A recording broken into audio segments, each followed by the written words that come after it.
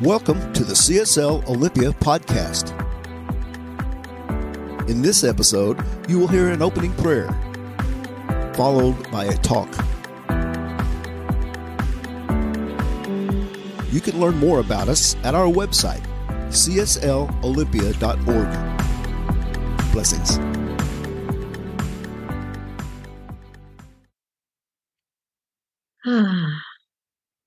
Infinite presence is all there is.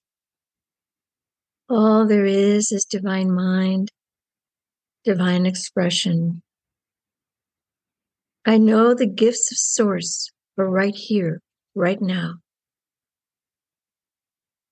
In this infinite presence, there is wholeness, there is love, compassion, faith, well-being, and so much more. And knowing it's all God, I am one with this infinite universe. This is the truth for each of us, for we are one. We live and breathe in this spirit of oneness. We are each part of a greater sacred communion. And in this oneness, I affirm the following for each of us as divine sparks of creation. Wholeness is our divine birthright, our truth. Divine love is declared in each breath. Love for myself, love for each other, love for all. Sacred compassion holds the highest and best possible. Faith, that knowing that all is in divine order, lives on. Well-being fuels every cell in each of our bodies, fully present in our heartbeat and breath.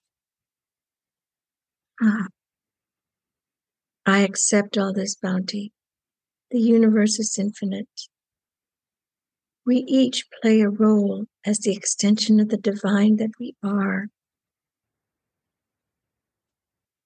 We come to peace within ourselves and extend that peace to others. Each of us is a candle placed on a sacred stand, giving light to all and allowing our actions to glorify that infinite presence within.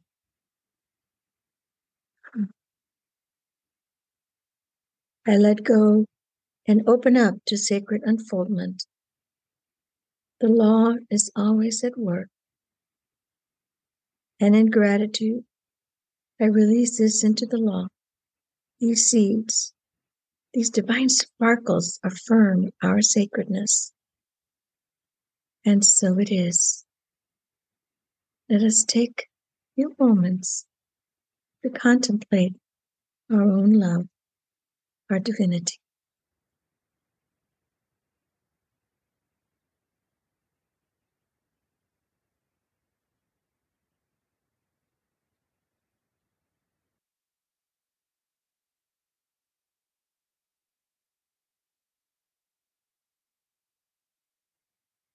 Our theme this month is loving out loud, kind of a little play on our annual theme of living out loud. We're loving out loud. We're going to kind of unfold this over 4 weeks with an arc, if you will. And next week, we'll talk about love on a spectrum, love kind of beyond the borders. And then we'll talk about loving our neighbor. And the last week, we'll talk about love wins. But we start with probably the most important thing, and that is self-love. And our talk today is I love myself so much.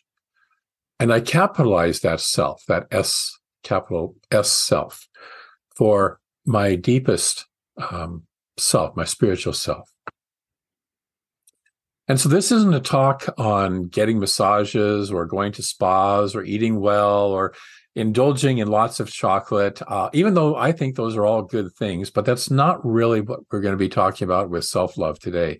You can find that in all sorts of magazines and stuff to look at. But we'll explore today the capital S self as love. We're a spiritual center, so we're doing the spiritual aspect of self-love. And in fact, I'm going to flip our talk title a little bit and say, myself loves me so much. If I can let that divine self that is within me, that each of us is, love this individualization so much. See, we tend to view ourselves as separate entities, disconnected from both the other, whether that's another person or the stuff out there, or with our own spirit within. But Rumi reminds us that we are not drops in an ocean. We are the entire ocean in a drop. We are that wholeness in expression. A spiritual teacher that I worked with a long time ago used a metaphor that we are like clay pots in an ocean. And the water outside the pot and the water inside the pot is the same ocean water. But we get caught up inside our unique pot, thinking it's the only thing there is. We get identified with my pot, my vessel. And we forget that we're immersed in an ocean of wholeness. Imagine that for a moment. See if you can let go of your boundaries, your borders that think that you're separate, and see if you can for a moment just breathe in and feel that wholeness in which you and I and all of us, all this world is a part.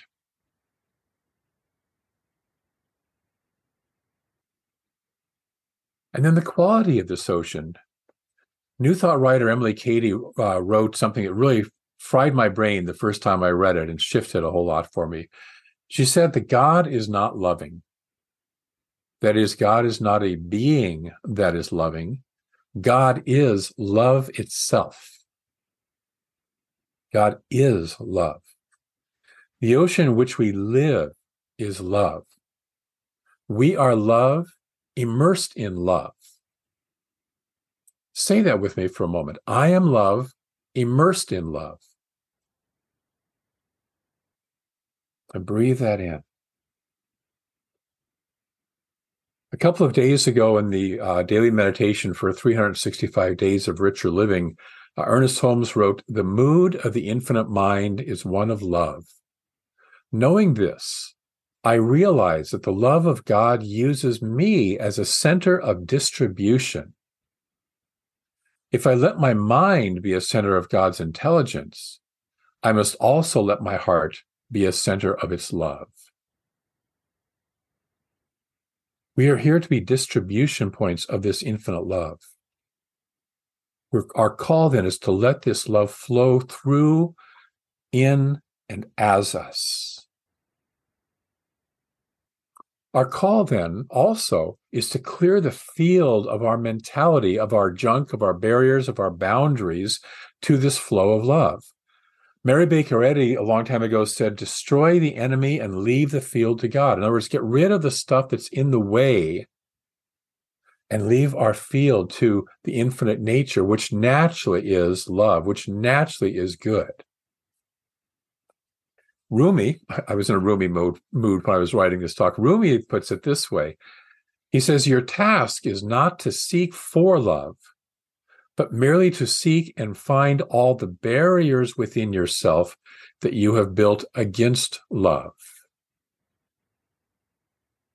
See, love is our natural state. We live, move, have our being in it, and the only thing in the way of that is within us.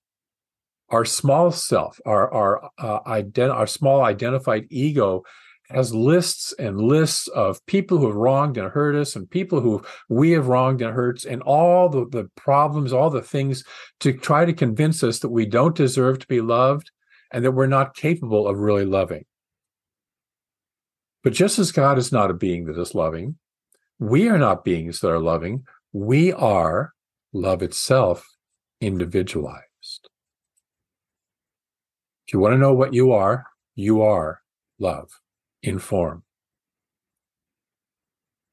We are love living in love. Our CSL vision statement is to be a love living in a world of love. And I remember when we first proposed that vision, there was a person who argued about that and said, well, the world is not loving. Why would you say we will live in a world of love? It's, we don't live in a world of love. And on one level, that person's right. There's lots of evidence for us to look at for the intellect, for the ego that's hypnotized into its belief in separation, that the world is not loving. But when we shift our focus to not look for love, but to see from love, we recognize that the world, being the infinite in form, must be love, even when it's not easy to see. This is what is meant by being in but not of the world. See, we are in this world that has stuff going on. You've noticed that it has stuff going on. But we are not of the world. We are of spirit. We are of this infinite love. And again, we're not here to find love in the world. We're here to be love in the world, which takes first knowing, and I mean deeply knowing, that I am love in form. This is what is meant by seek ye first the kingdom of God, which is a message that's contained in virtually every spiritual tradition. Go within, find that place within, find that spirit within, that center within, and then live out from that. We must first know that this infinite presence, by whatever name we call it, doesn't matter about the name. What it is love. And then knowing that we are one of that, and thus we are love individualized. If we were in the center in person, I'd have you nudge your neighbor, but maybe nudge the person on the screen next to you and just say, you are love individualized. That's what you are. A couple of you can look at each other. I see Kathy and Larry looking at each other and remembering that truth.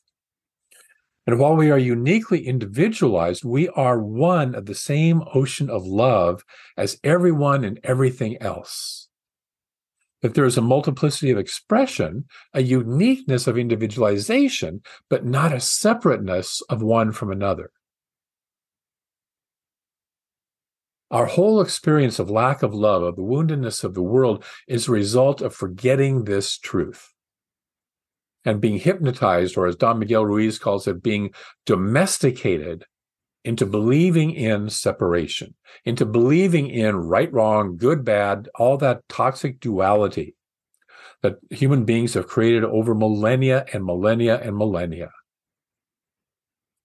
So again, our work is to clear the enemy, our own thinking, to release the barriers we have built to love.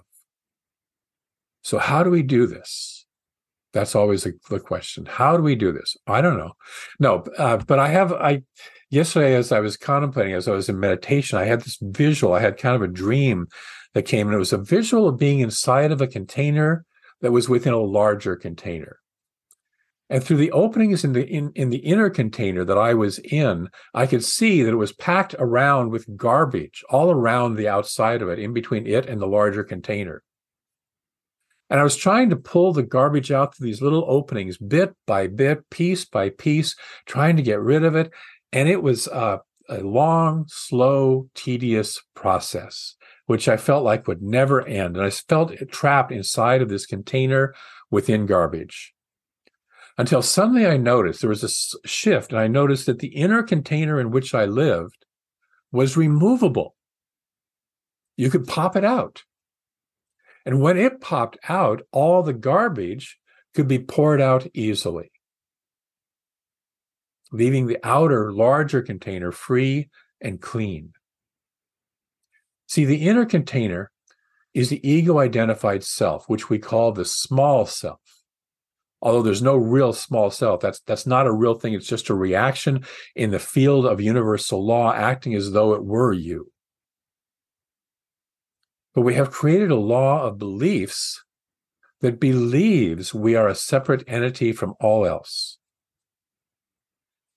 This is why Jesus said, blessed are the poor in spirit. And we've always not always, but many times misinterpreted that phrase. Blessed are the poor in spirit, for theirs is the kingdom of heaven. When we're poor in spirit, when we're poor in ego, when we're poor in my way, we aren't attached to our ego-based sense of separation. We aren't attached to our rules, to our self-righteousness. We aren't attached to how it should be or anything else. Instead, we are humble. We are meek. We are open. We are teachable. We can allow something else to come in. You know, when the Buddha on his journey let go of his belief in the certain path to enlightenment that was the way of his time, the way of asceticism and hardly eating anything and living in total abject poverty and all that, when he let go of that, he literally fell into enlightenment.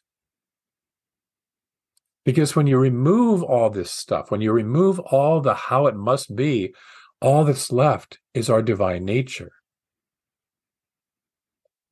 When we let go of all of our reasons and our lists about how unloving and unlovable we are, and surrender into the recognition that we are love, immersed in love. This is your catchphrase this week. I am love, immersed in love. When we wake to that, when we recognize that, we are in the kingdom of God. We have removed the inner container from being our identity of who we are. And then the other half of that, when Jesus said, seek ye first the kingdom of God, he also said, and all else shall be added unto you, because his disciples were sitting there going, how can we, basically, how can we survive? How can we get clothes and money and all the stuff we need? And he said, when you seek first the kingdom, when you go within, when I know that I am love, when I know that I am spirit in form, everything else gets handled. Everything else gets taken care of. We don't have to make it happen. Well, we believe that we're outside the kingdom. We believe that we have to struggle and strive and constantly trying to make things happen. If it is to be, it's up to me. That kind of a mentality. Instead of making what already exists, what already is, welcome. I'm here to allow what the nature of the divine is to be welcome in my life. So our first and most important step in this process is to let our capital S self love us, to be open to that love that already is within us and allow it to flow first to ourselves and then through ourselves, to become more open to and aware of the infinite ocean of love in which we live, move, breathe, and have our being, to clear the field of the barriers, the garbage of separation beliefs. That is our work. That is our process for unfolding and allowing this love to express fully. So this week, we're going to invite you to 2 spiritual practices. The first one is we have a song we sometimes sing as an opening song that says, Spirit is in this place. It's a Denise Rosier song. So let us realize that we are the place where Spirit is. It's not some building. It's not some perfect location. I am the place where Spirit is. So sit with that mantra this week. Spirit is in this place, with you being this place. Let's say that for a moment. Spirit is in this place. That's our first practice this week. Then our second practice this week is to look in a mirror and say, I love you. And if you really want to push this, Louise Hay, in her very first book, had a wonderful exercise, which was take off all your clothes, stand naked in front of a full-length mirror, look at your whole body, and say, I love you. And I know people who even the idea of that sends them into spasms of, oh my God, I can't do that. And it's a wonderful way to notice all the barriers, all the lists of how I can't be loved. Oh, I got this wrinkle, I got this piece of fat, I got this bony knee, or whatever it is. And to say, I love you as you are. Each of us can already kind of do that right now because we're looking at ourselves on a screen. We can even look at ourselves and say, I love you right now as you are. So those are our two practices. Spirit is in this place. Take that as a contemplation and look in a mirror and say, I love you. Are we good with that this week? Great. Allow that love that's within you to bubble and to germinate and to grow and to express through you. I'm going to close with a quote from the Science of Mind textbook that says, as all is mind, and as we attract to us what we first become, in other words, whatever it is that I want to attract to us, I must first become that myself. So as we're talking about love in all of its forms, I must first recognize that I am love. Until we learn to love, until we learn that we are love, we are not sending out love vibrations, and not until we send out those vibrations can we receive love in return.